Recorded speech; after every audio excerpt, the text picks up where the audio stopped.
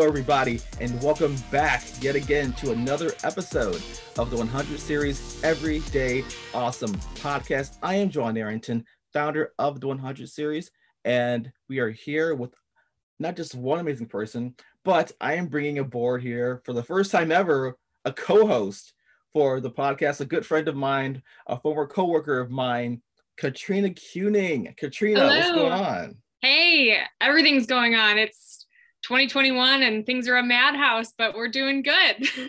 Yeah, and I was talking to you a couple of weeks ago, and I was like, you know what? I really would like, just for one time at least, to have a co-host. It's always been like me going back and forth with our guests and everything, and that's awesome and all. But I wanted to really kind of change up the dynamic of the podcast and see what it's like to have not just one person, bouncing out questions, but to bring another mind, bring in another person with ideas to kind of, bring some new things to the conversation table. So again, Katrina, thank you again. I know you have an extremely busy schedule with your own job and your own family. So thank you again. Well, thanks for having me, Juan. I just wanted to throw out there, I'm always thrilled to do projects with you, and it's a real honor to be part of Anything 100 series. So I'm excited, and thank you. And with that, I want to bring in our official guest. He is working with an organization that is helping out artists all around the Quad City area, Quad City Arts. If you may not have heard the name, you've probably heard of Festival of Trees. Well, guess who puts that on? Quad City Arts. And we have one of the people behind that event and with the organization, Kevin Maynard. Kevin, how are you? I'm doing well. Thank you, Joanne. Thanks for having me. Katrina, it's great to have you aboard as well. Thank you. So, Kevin, before we really get into what the organization does, how about you go ahead and just give all the viewers and listeners at home an idea as to exactly who you are and what you do with the organization? Yeah, so my name is Kevin Maynard. I'm the executive director of Quad City Arts. My background in the arts is, when I was younger, I did a lot of performing. I actually grew up here in the Quad Cities, did some performing at Richmond Hill Barn Theater in Geneseo, some at Playcrafters in Moline, a couple other small things. And then when I went to college, I originally thought I was going to school to be an actor. And then I realized that I really don't have the mental capacity for that. Like, I have a lot of respect for people who can, not really, can go out there and do the auditioning process back to back to back and, be able to travel and kind of sometimes not know where their next paycheck's going to be. My brain just couldn't do that. So I went almost 180 degrees and I went with an accounting degree and then eventually got an MBA. And I finally realized that, somebody out there has to, be the business side of the arts, has to, help be someone that I can help provide those opportunities. So I've been able to really combine my two passions together, which is business and the arts, to do some of that. So formerly I was at the Orpheum Theater in Galesburg, Illinois, working there to do that. And now we're at Quad City Arts. And so Quad City Arts does a lot of different things here in the Quad Cities for artists and just the community as a whole. And that ranges from, the performing arts to visual arts and even placemaking here in our community as well. That's so awesome. That's so awesome that you're taking that background, right? The background that you had in the arts, and now you're really giving back, if you will, to the community. Like, how'd you get connected with the organization? So honestly, when I was working in Galesburg, and I had heard of Quad City Arts because, we were doing some presenting. And so I'd heard of them through different agencies from different artists that we were both working with. And I, sort of realized some of the things, while I was growing up here in the Quad Cities. Like I knew about Festival of Trees, so I knew some of the things that Quad City Arts is doing. But honestly, it was a friend who forwarded me the job description, and at the time, she was actually the executive director of the Chamber of Commerce in Galesburg, and she said, "I shouldn't be giving you this," but she's like, "I read this job description," and she said, "It's perfect. It's you." And I read it and I was like, oh my gosh, these are the things that I've been talking about. My passion for the arts, like, it all combines at Quad City Arts. And so that's really how I got connected with the organization. And since you've been with the organization, what have been a few of the things that you've seen happen? Yeah, so there's, I guess, like the first thing is like really to clarify some of the things that the Quad City Arts does. So we touched on Festival of Trees, and that's sort of like one of the main funding mechanisms. So one of the coolest things about going to the Festival of Trees is that every dollar that you spend there, if you purchase a tree, if you buy a ticket to get in, if you purchase something at the gift shop, all of that goes back to Quad City Arts and helps support the arts in our community. So we also have programs like the Visiting Artist Series, which puts the artists into public schools and community sites. And these are artists from all around the world. And so part of that program is really designed to expose our local students to, you know, different cultures, different styles of music, different genres, and really give them that education component. And not only, you know, be able to see that art form, but, you know, see themselves represented on stage, and also to be able to have that moment of being able to go, oh, I can do this. This is something that I can do after I get out of school. And then we also have our galleries, one in downtown Rock Island, one at the Quad Cities International Airport, that showcases regional artists within a 250-mile radius. And so that's an opportunity for not only for local artists to showcase their work, but ideally we help them sell that work, which helps kind of perpetuate that system where they can get money in and support themselves, and then also, you know, continue to create art in our community. And then we have other programs like Chalk Art Fest and our public sculpture program. And those are things that help put public art into our community, you know, kind of give those placemaking moments where, you know, you can have some really great public art that showcases your community's values.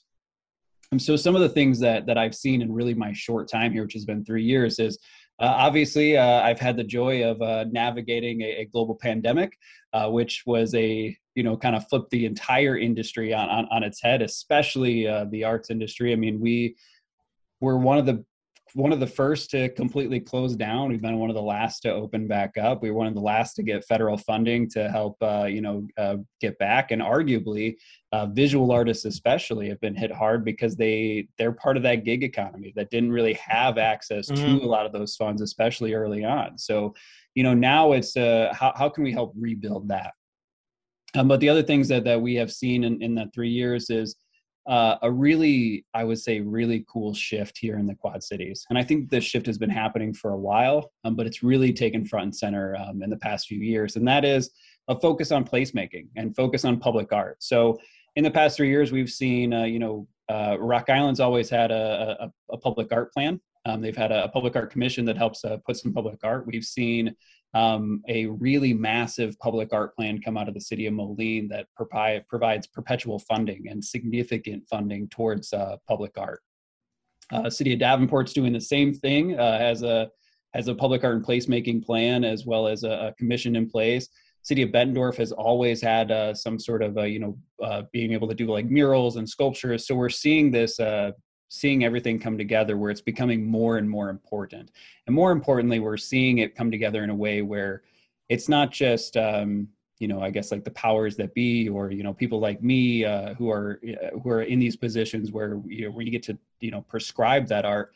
It's being done in a way where their communities are being asked. So instead of, you know, someone like me coming in and going, here's this art, it's going to look good here. We're asking the community, what kind of art do you want in your community? What are the values that your community holds? Like, what kind of artists do you want to see put up here? And so that's the shift that we're seeing. And I think that's just, I mean, honestly, like how cool to be a part of that, right. And how cool to see that happening in the community that we live. Because, I mean, like the joke I always like to make is like, I shouldn't be choosing your public art because I wasn't even allowed to choose the color of my own couch in our house. So, and it's so important too, with you mentioned earlier with the pandemic and how the arts was, you know, hit first. And it's funny to me when you realize that in some way, like we all consume art in some way or in some way or another, right? If it's not the music we listen to,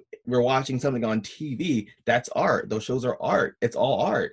So it's incredibly important that we invest, because who knows, you know, one of these local artists, they could be, who knows, the next person we see on, you know, TV or on the silver screen or listen to on the radio. Yeah. And I always tell people like the reason we need to support the arts, especially right now, and the reason like as a country and as like the federal government should be supporting the arts stronger is because a year ago, or a couple, I guess like March of 2020, what was everybody doing? They were consuming podcasts. They were watching Netflix. They were consuming art at a ridiculous level. And so without supporting those artists, it's almost like a slap in the face going like, well, you got us through, the really difficult time of the pandemic, but now, get back to work. So Kevin, as more and more art like becomes public and you get the community involved, hey, what do you want to see here? And just more mediums, like you mentioned, chalk and the airport displays. Are you seeing more people in the community go, hey, I want to be part of this. I can do that too, like younger generations kind of wanting to get into it. Yes. So, and that's a really great observation and great point, because now, especially the younger generations, a couple of things are happening with that. So the younger generations are becoming more active in their communities, and they want to be involved.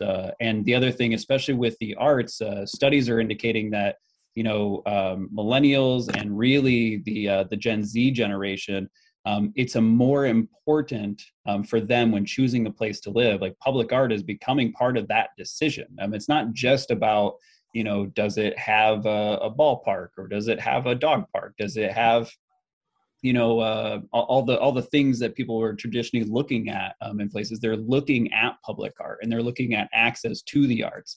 So it is becoming more important, and we are seeing more people that are asking, one, how can I start creating? And two, how can I lend my voice? And, sometimes I don't always have the answer for that. But I would encourage people reach out to us. You can start volunteering with Quad City Arts. You can also reach out to just your local alder people. Let them know that you want art in your community. Try to get on your public art commission. And I guess the easiest way to do it is, organizations like Renew Moline has done quite a few in the past. They do focus groups and kind of, town halls about what can happen in a space. Go to those, get involved with those, because that's the change that we're going to see. And especially with the younger generation, one of the things that we're doing at Quad City Arts, we've been doing it for, I think, 21 years now, is our Metro Arts Youth Apprenticeship Program. And so that's a program that is for students, or really young adults ages 15 to 21. And it pairs them with a lead artist, typically in a group of about 10, where they create some sort of art. Typically it's a public facing art. And not only does it, pair them with this lead artist to learn this art form, expand their abilities, it also pays them. It gives them a stipend to create this. So these projects are sometimes they're murals. Last year we did 2 murals. We did a graphic design program where we partnered with Blackhawk College to be able to provide, access to the computers, the software, and really a professor to help teach all of that. So the students didn't have to have a computer or access or pay for the Adobe Suite. All of that was provided for them.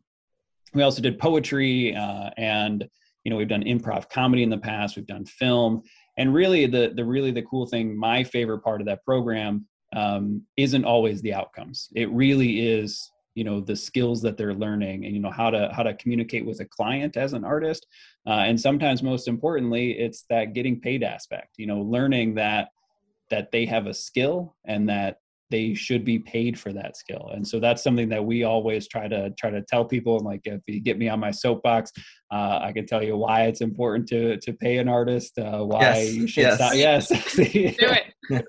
It's one of those things where I always tell people, and organizations specifically, it's, there's a reason that you reached out to an artist to create that logo, to, write that song, to do whatever. It's one, you couldn't do it. And two, it's because it adds value. So let's stop asking artists to do things for exposure, and let's pay them for those skills that either you don't have or that, aren't as good. There's some really incredibly talented artists in our community that, have had to have what sometimes is an uncomfortable conversation of going, no, I am worth more than that. I deserve to be compensated for my work. And the less artists have to have that conversation, I think the better off we are as a community, but I think the more that, we as an arts advocacy organization has done. I think that's so important you mentioned that too with paying the artist because like you're saying, as an artist myself, I get that a lot where it's like, they want, the freebies, or maybe just because we're friends that maybe that they know they should get it for free. It's like that whole, hey, give me that friend discount, give me that family discount, Mm-hmm. that free 99 or whatever. And it's like I can only do so much because like this is like what I love doing. Mm-hmm. But if I'm constantly doing stuff for other people for free, that like diminishes like my own passion for something that I've put endless hours into. So that's just one thing to think about whenever you're asking someone to do something for free. You're not just asking them to do this work, but you're asking them to give their time, give their energy into something that, what's the word I'm looking for, that may not mean, and I'm not trying to say that in like the meanest way possible, but like for me, like I like doing projects that like I'm passionate about. But if I'm doing something for someone else, I expect at least that compensation in there, because that's like that gives me motivation to actually do that. If I don't have that link, that motivation, it's like, why? Yeah, Why and would I? there's a value component there. I mean, your work is valued at a certain level. I mean, you value yourself and your time at a certain level. And so when you're asked to, give up those hours for free to, do the photography project or whatever that may be, that diminishes the value of your work. And so we, as an arts organization, we work very hard to when we reach out to artists to. It's typically a couple things, like, as a nonprofit, like obviously, like if you want to donate your skills, like we will let you. But we also are very firm to say that if Quad City Arts isn't your passion or isn't the organization that you want to donate to, you shouldn't have to. Like we would never ask you to do that. But if, say, we come to you and we're like, hey, we want you to do this project, and we can do X amount of budget, and the person was like, we'd like to donate those skills because we value what you do in the community, and this is a way that we can give to you. Obviously, we're going to say yes, but we never enter into that conversation with that component of being able to go, well, hey, so and so, you're really good at this skill. Would you do that for us for free? Because one, it's pretty hypocritical of us to tell people to pay artists when we're not willing to pay artists. But also it just, perpetuates that conversation of just telling people like, you are worth that. We came to you because we value that skill. And that's what we want to have represented on whatever project we're working on. And honestly, I always think that the more that we can do that on an artist's behalf, the more that they can understand and really drive home that they also have value. Because I have to imagine being asked to continually do stuff for free can sometimes be demeaning and sort of diminish that value component of what artists are doing. Exactly that. And you also can't pay bills with exposure. Yes. That's right. Quad City Arts is taking down the poor starving artist stereotype. We don't want any more poor starving artists. We want successful artists. That's right. That's the goal. And Jawad, you're exactly right. I always tell people like, we want artists to be able to do work. We also want them to eat. So that's cool stuff that you're doing those types of programs as well, because like I said at the beginning of the podcast, that when you think of Quad City Arts, you might just connect that with the Festival of Trees, but people don't see that you do all these different teaching programs as well, with sitting down with artists and teaching them, hey, if you want to succeed as an artist in your field, well, here's the roadmap for you. I love that. Yeah, so I'll give you a little a preview of what's to come in 2022. So we have recently found a funder who wishes to remain anonymous, has reached out to us, and we've built a program with them. So one of those aspects is last week we launched Arts Dollars. And so Arts Dollars is a program that we run every year, and it's a re-granting program. So our tagline is, we fill out the big grants so you don't have to. So we go to larger funders to be able to basically fund art projects. So in the past, and this year as well, arts dollars will fund projects well, it will fund 3 categories. One, capacity building for nonprofit arts organizations. And so those will be things like, hiring a facilitator for a strategic plan, or hiring a grant writer, or buying some technology, those kind of things.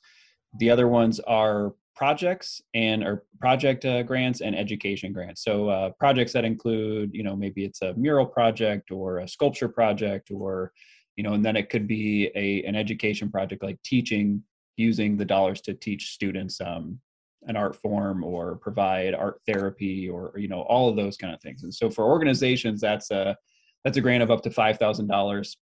If an individual artist has a project that they want to work on in any genre, it's up to $2,500. And that's actually an increase from last year. It was $1,500. We've been able to increase that to $2,500 this year. That's awesome. Yeah, but this year, and this is something I'm really excited about, what the funder is very passionate about, visual artists. And so, and activating the visual artist community. So this year, this funder we're launching a brand new grant for visual artists, and it is a $5,000 grant for visual artists. The cooler parts of that grant is obviously like the money's great, but kind of the progressive approach is that 20% of that, so $1,000, can be allocated to strictly paying the artist. So that doesn't have to go towards any project funds or materials or anything. 20% can just be, my time's valuable, here's $1,000. The other 4,000 can go towards just about anything. We've written the grant and written the questions in a way to ask you, like, what could $5,000 do for you? Mm-hmm. How can that progress your business or your artistry forward? Okay. And so that 4,000 can be equipment. Maybe it's rent on a space. Maybe it's framing for artwork. Maybe it's really a new website, e-commerce, whatever that is. Like, that's up to the artist.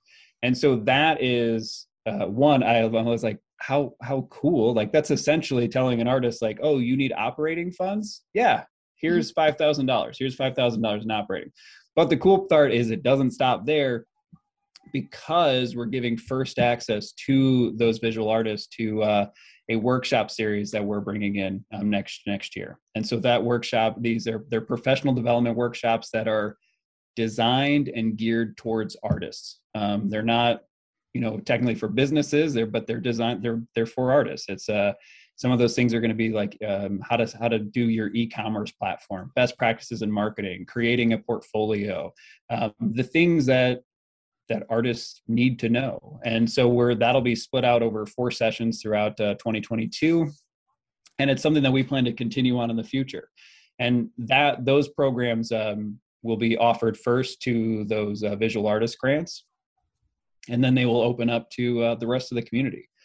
So, if that way these visual artists they're getting capital, and they're also getting that education component. And then that education component will also be available to others in our community as well, which we haven't narrowed down the timeline. We know who we've identified, who's going to be running those. We're working with a company who is, again, they've literally designed these for artists. So they're all artist driven.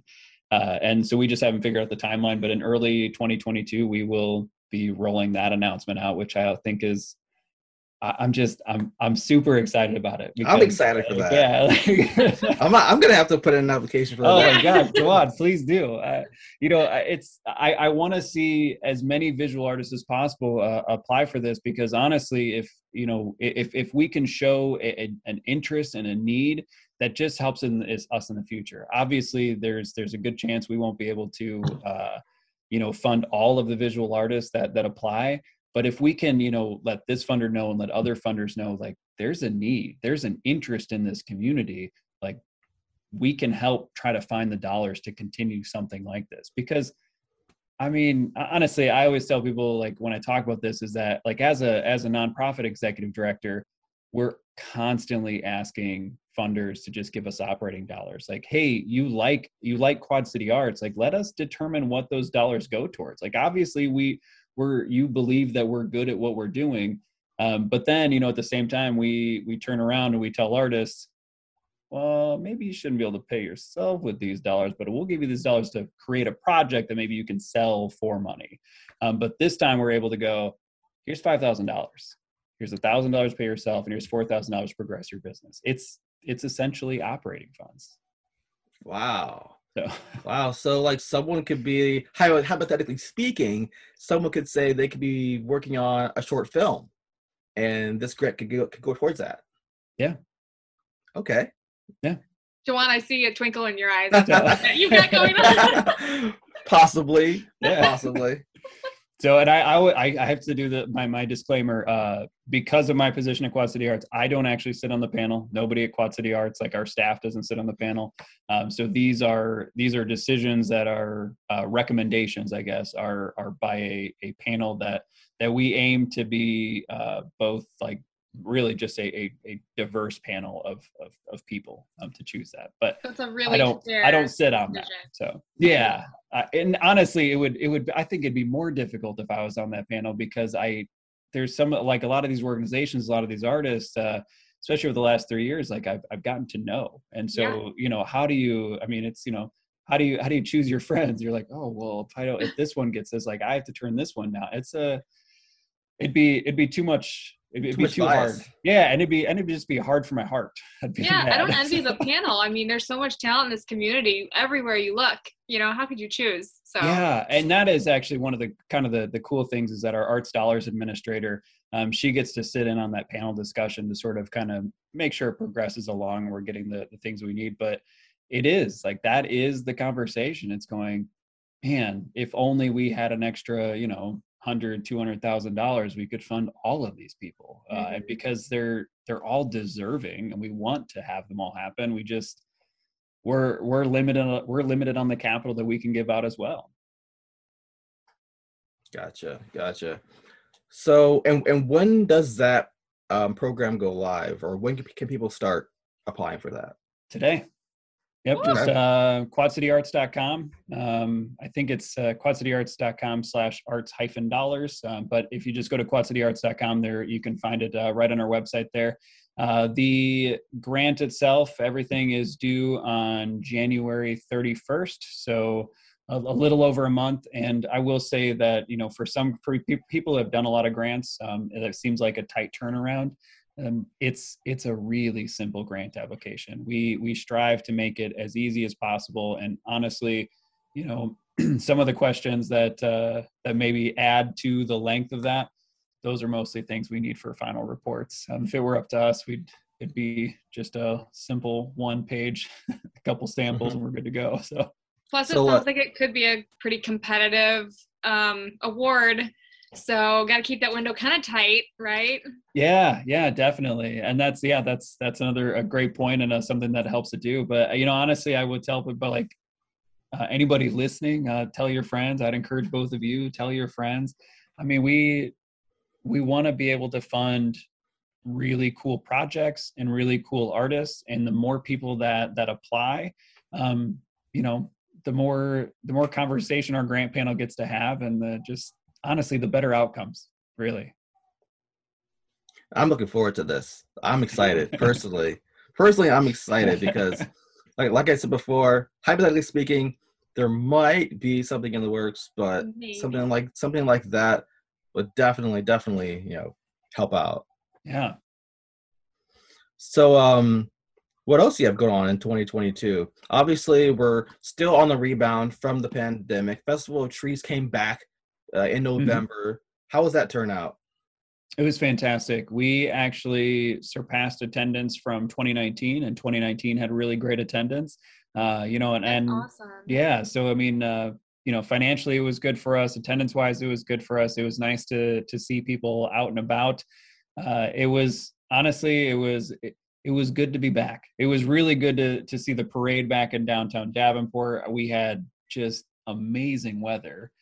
So, the marching bands were able to play and march in the parade. The helium balloons were in the sky, and then the River Center was full afterwards. So, in 2022, we're, full steam ahead on another Festival of Trees. It sounds crazy that it ended less than a month ago. We've already started talking about what's up next year. So that is an event that we basically live in holiday season 12 months out of the year here at Quad City Arts.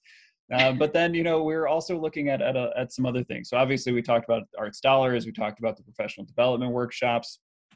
We're wrapping up our strategic plan, and really the focus on our strategic plan is a lot of diversity, equity, and inclusion initiatives. Really focusing on getting access to all of our communities here in the Quad Cities.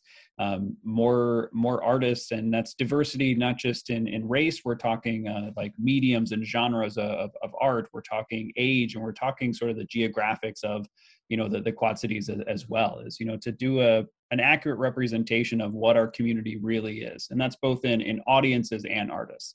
So there's some things that will be coming out of that, and honestly, it's exciting to be able to wrap up that strategic plan and start working forward on that. The Visiting Artist series is back in public schools and back in community sites. It's not as robust as it has been pre-pandemic. As you can imagine, in 2019 or 2018, 2019 area, that program reaches about 30,000 students annually. And that's, and coming into, 21 and 22, it's going to be less than that. But,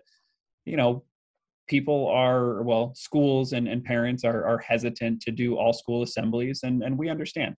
I mean, we completely agree. And so those numbers are going to be down, but I don't think that the impact's going to be any less on those students that were able to experience those performances. So it's been incredible to be back in our public schools. It's been incredible to see students interact with artists and finally be able to, have that experience again. Taking a year off from the Visiting Artist series was honestly heartbreaking. There's, I think both of you can definitely understand it's a different experience on the screen. I mean, you can watch a band that you love or musicians that you love via a platform like Zoom, but it doesn't even come close to being in the room. And so being able to get back to that has been really great. So true. I was always wondering, so does the Quad City Arts, do they have any hand in like bringing like other like big artists to the area, like as far as like shows or performances or anything like that? Not so much. So we don't really do things like on a large scale with things like the Adler RME, the Rust Belt. Occasionally we will bring in a larger name artist that will do some sort of like night performance, and we have done a few different ones, but primarily those artists tend to be in like the literary world or the like the jazz world, like Nina Freelon. We brought Nina Freelon in a couple of years ago. We brought David Henry Huang in, who's a playwright and author.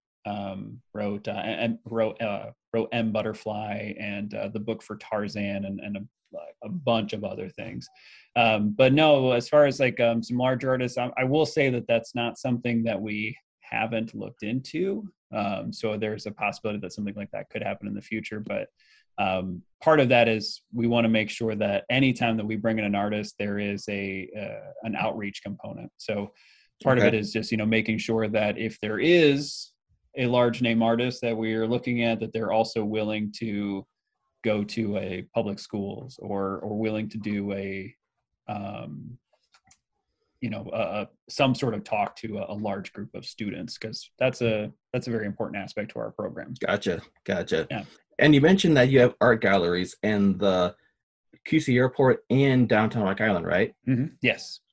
So talk about those. How do people get involved with getting their work showcased?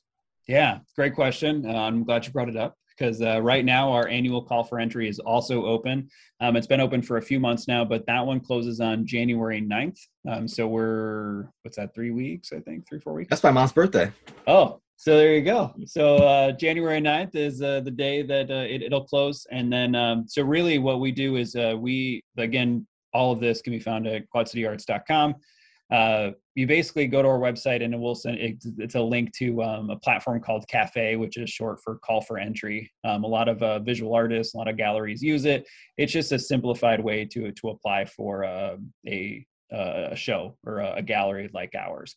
And you provide some samples of your work, an artist statement, some contact information, and if you have like a concept for the show that you are submitting for, if there's another artist you want to work with, or here's sort of the thinking, the artist statement, the idea behind this exhibit. Then you submit all of that, and then much like the Arts Dollars panel, it goes to a jury that again, myself and our staff doesn't sit on. We kind of curate that jury, again trying to focus on a diverse panel, and then it gets sort of ranked among some different criteria, and then it gets chosen that way. And it gets and then the other aspect is that once everything's been kind of like chosen and ranked, they get paired with different artists to based on medium and how they'll look together, and then they'll get chosen, or whether that's going to be at the airport or whether that's going to be in our gallery in downtown Rock Island. And honestly, sometimes artists are like, well, I don't know that I want to be at, insert whatever gallery there.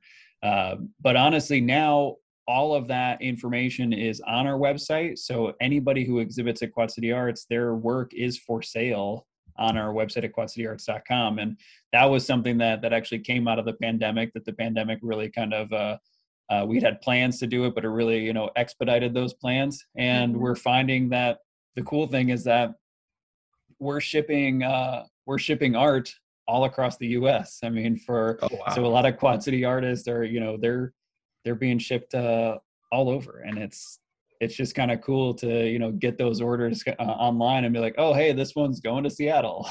That's awesome. Yeah, that's so cool. So you said Seattle. Has there been any like internationally at all? I don't think anything international yet.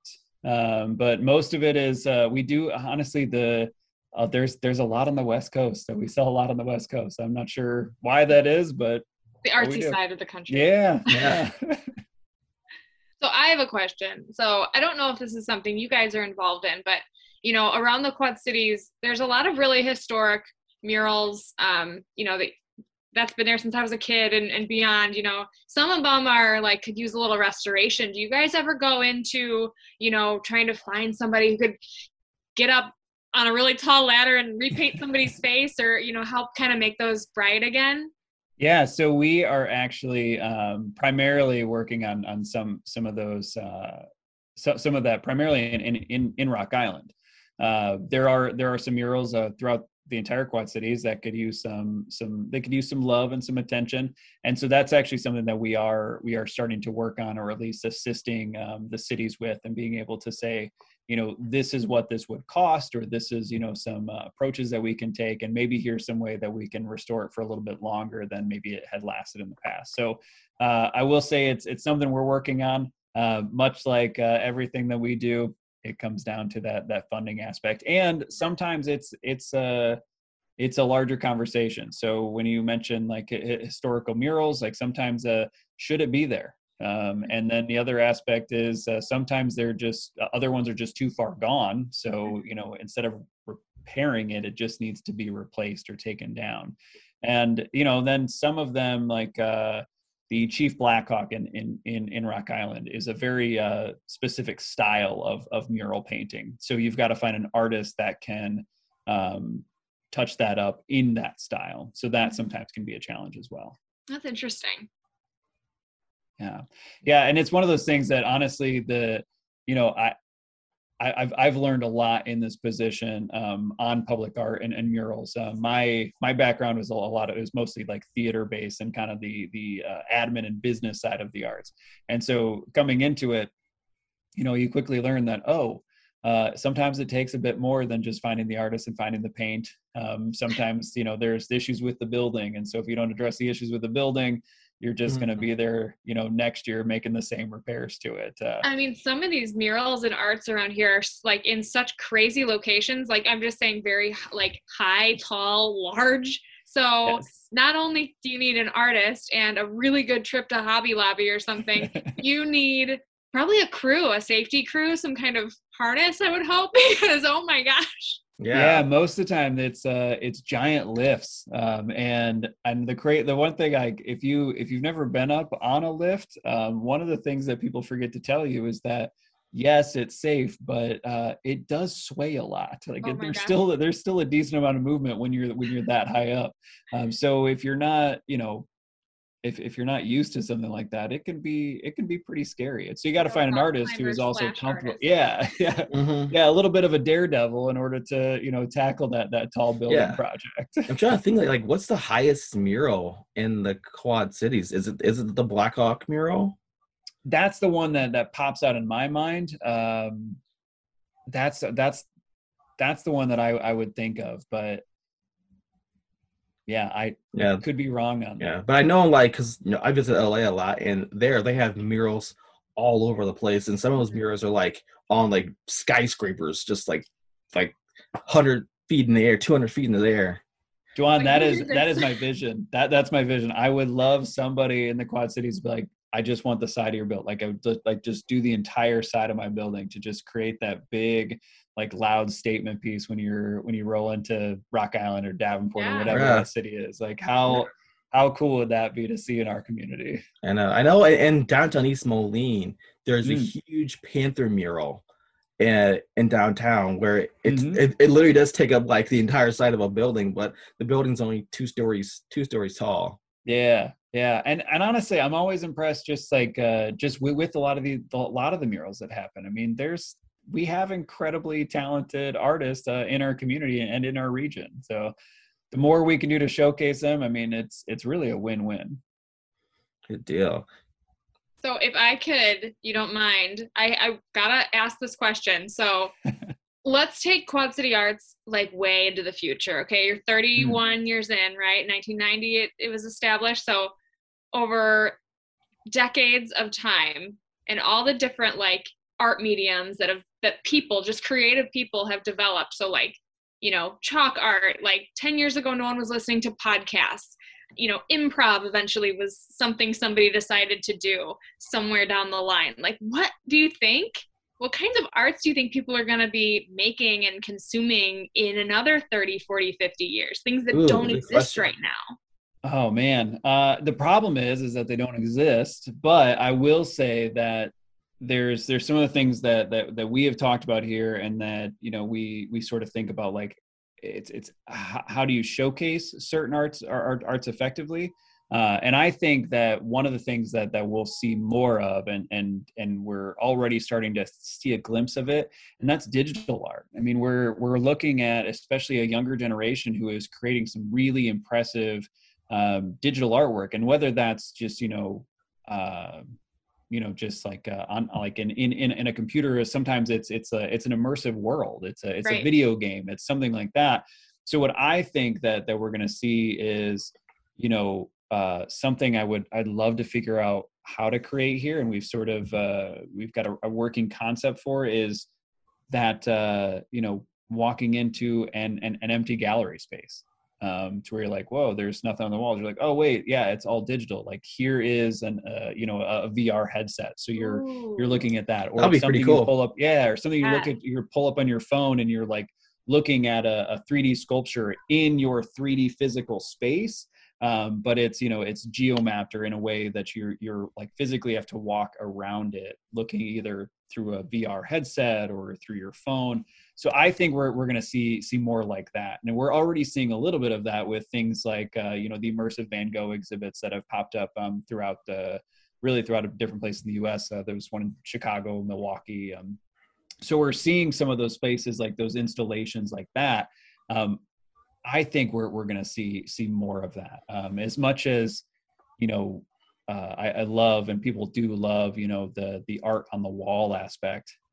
People are looking for something that's a little more experiential, that they are experiencing. So I think that's where some things are going to go. And I think it's, I think even what I just said is going to be so like rudimentary. Somebody's going to come up with something at this in a way, and you're going to go, oh yeah, this is this is it.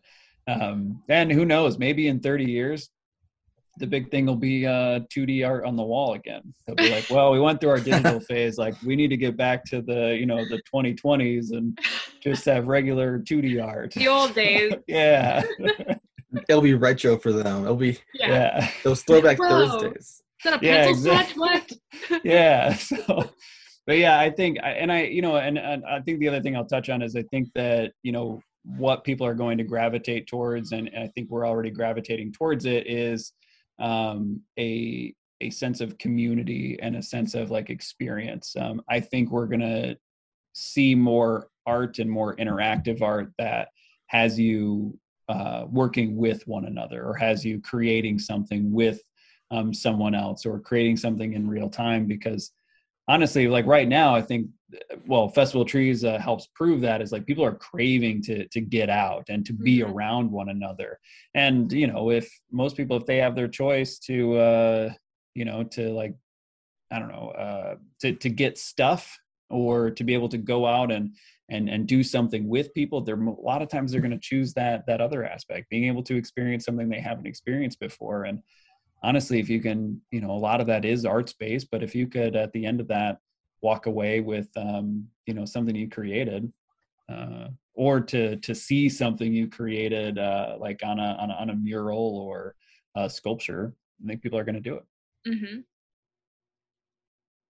So cool. Yeah, I know that, I like how you mentioned digital, and you mentioned video games as well.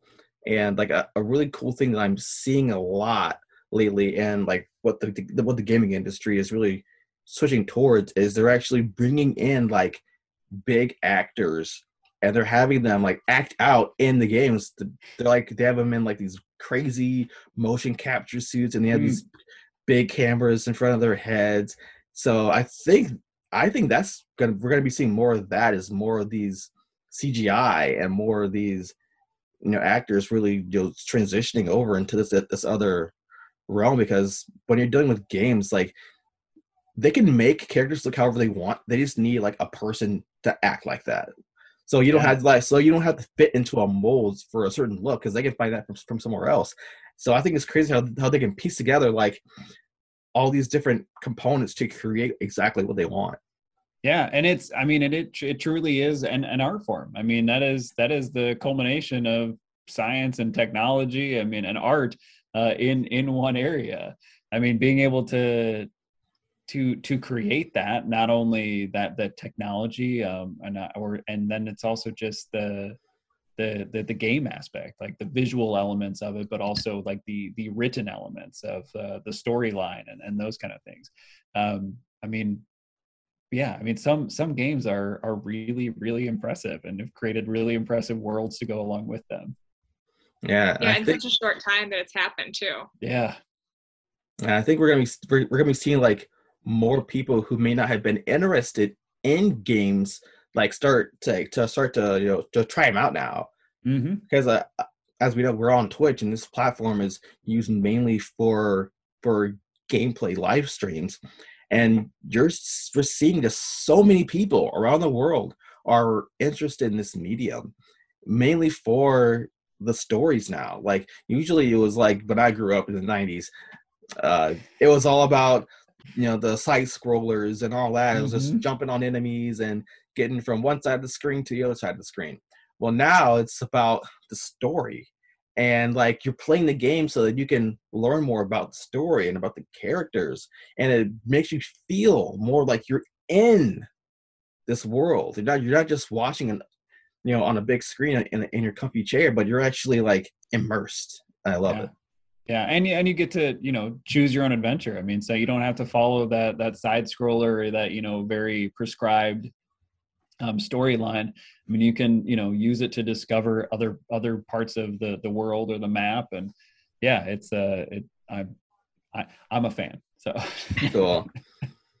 Good deal. All right. Well, Katrina, do you have any other questions here? We're gonna start wrapping up here pretty soon.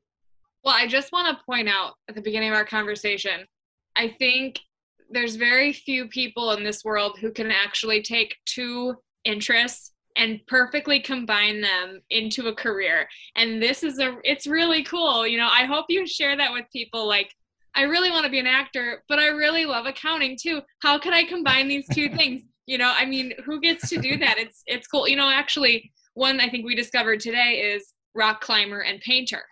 There we go. That's yes. So, Katrina, I'll share a quick story. I do tell a lot of people that, you know, I was able to combine my two passions. The embarrassing part is how long it took me to realize that, is because I went to Western Illinois University. I got my undergrad in accounting, and I was working with an arts presenting organization on campus, like bringing artists in. And really, I was doing the business side of things because that's what I was working on for school.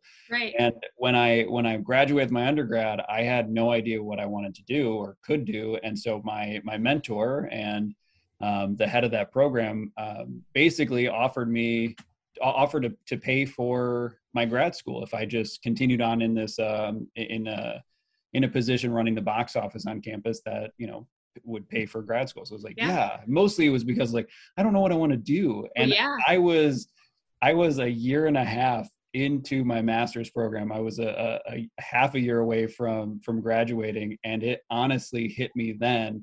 It's like, oh, people do this in the real world. Like, somebody has to sign the contracts.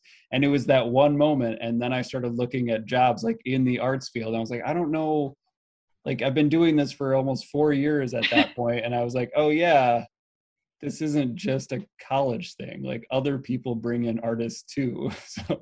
Right. That's awesome.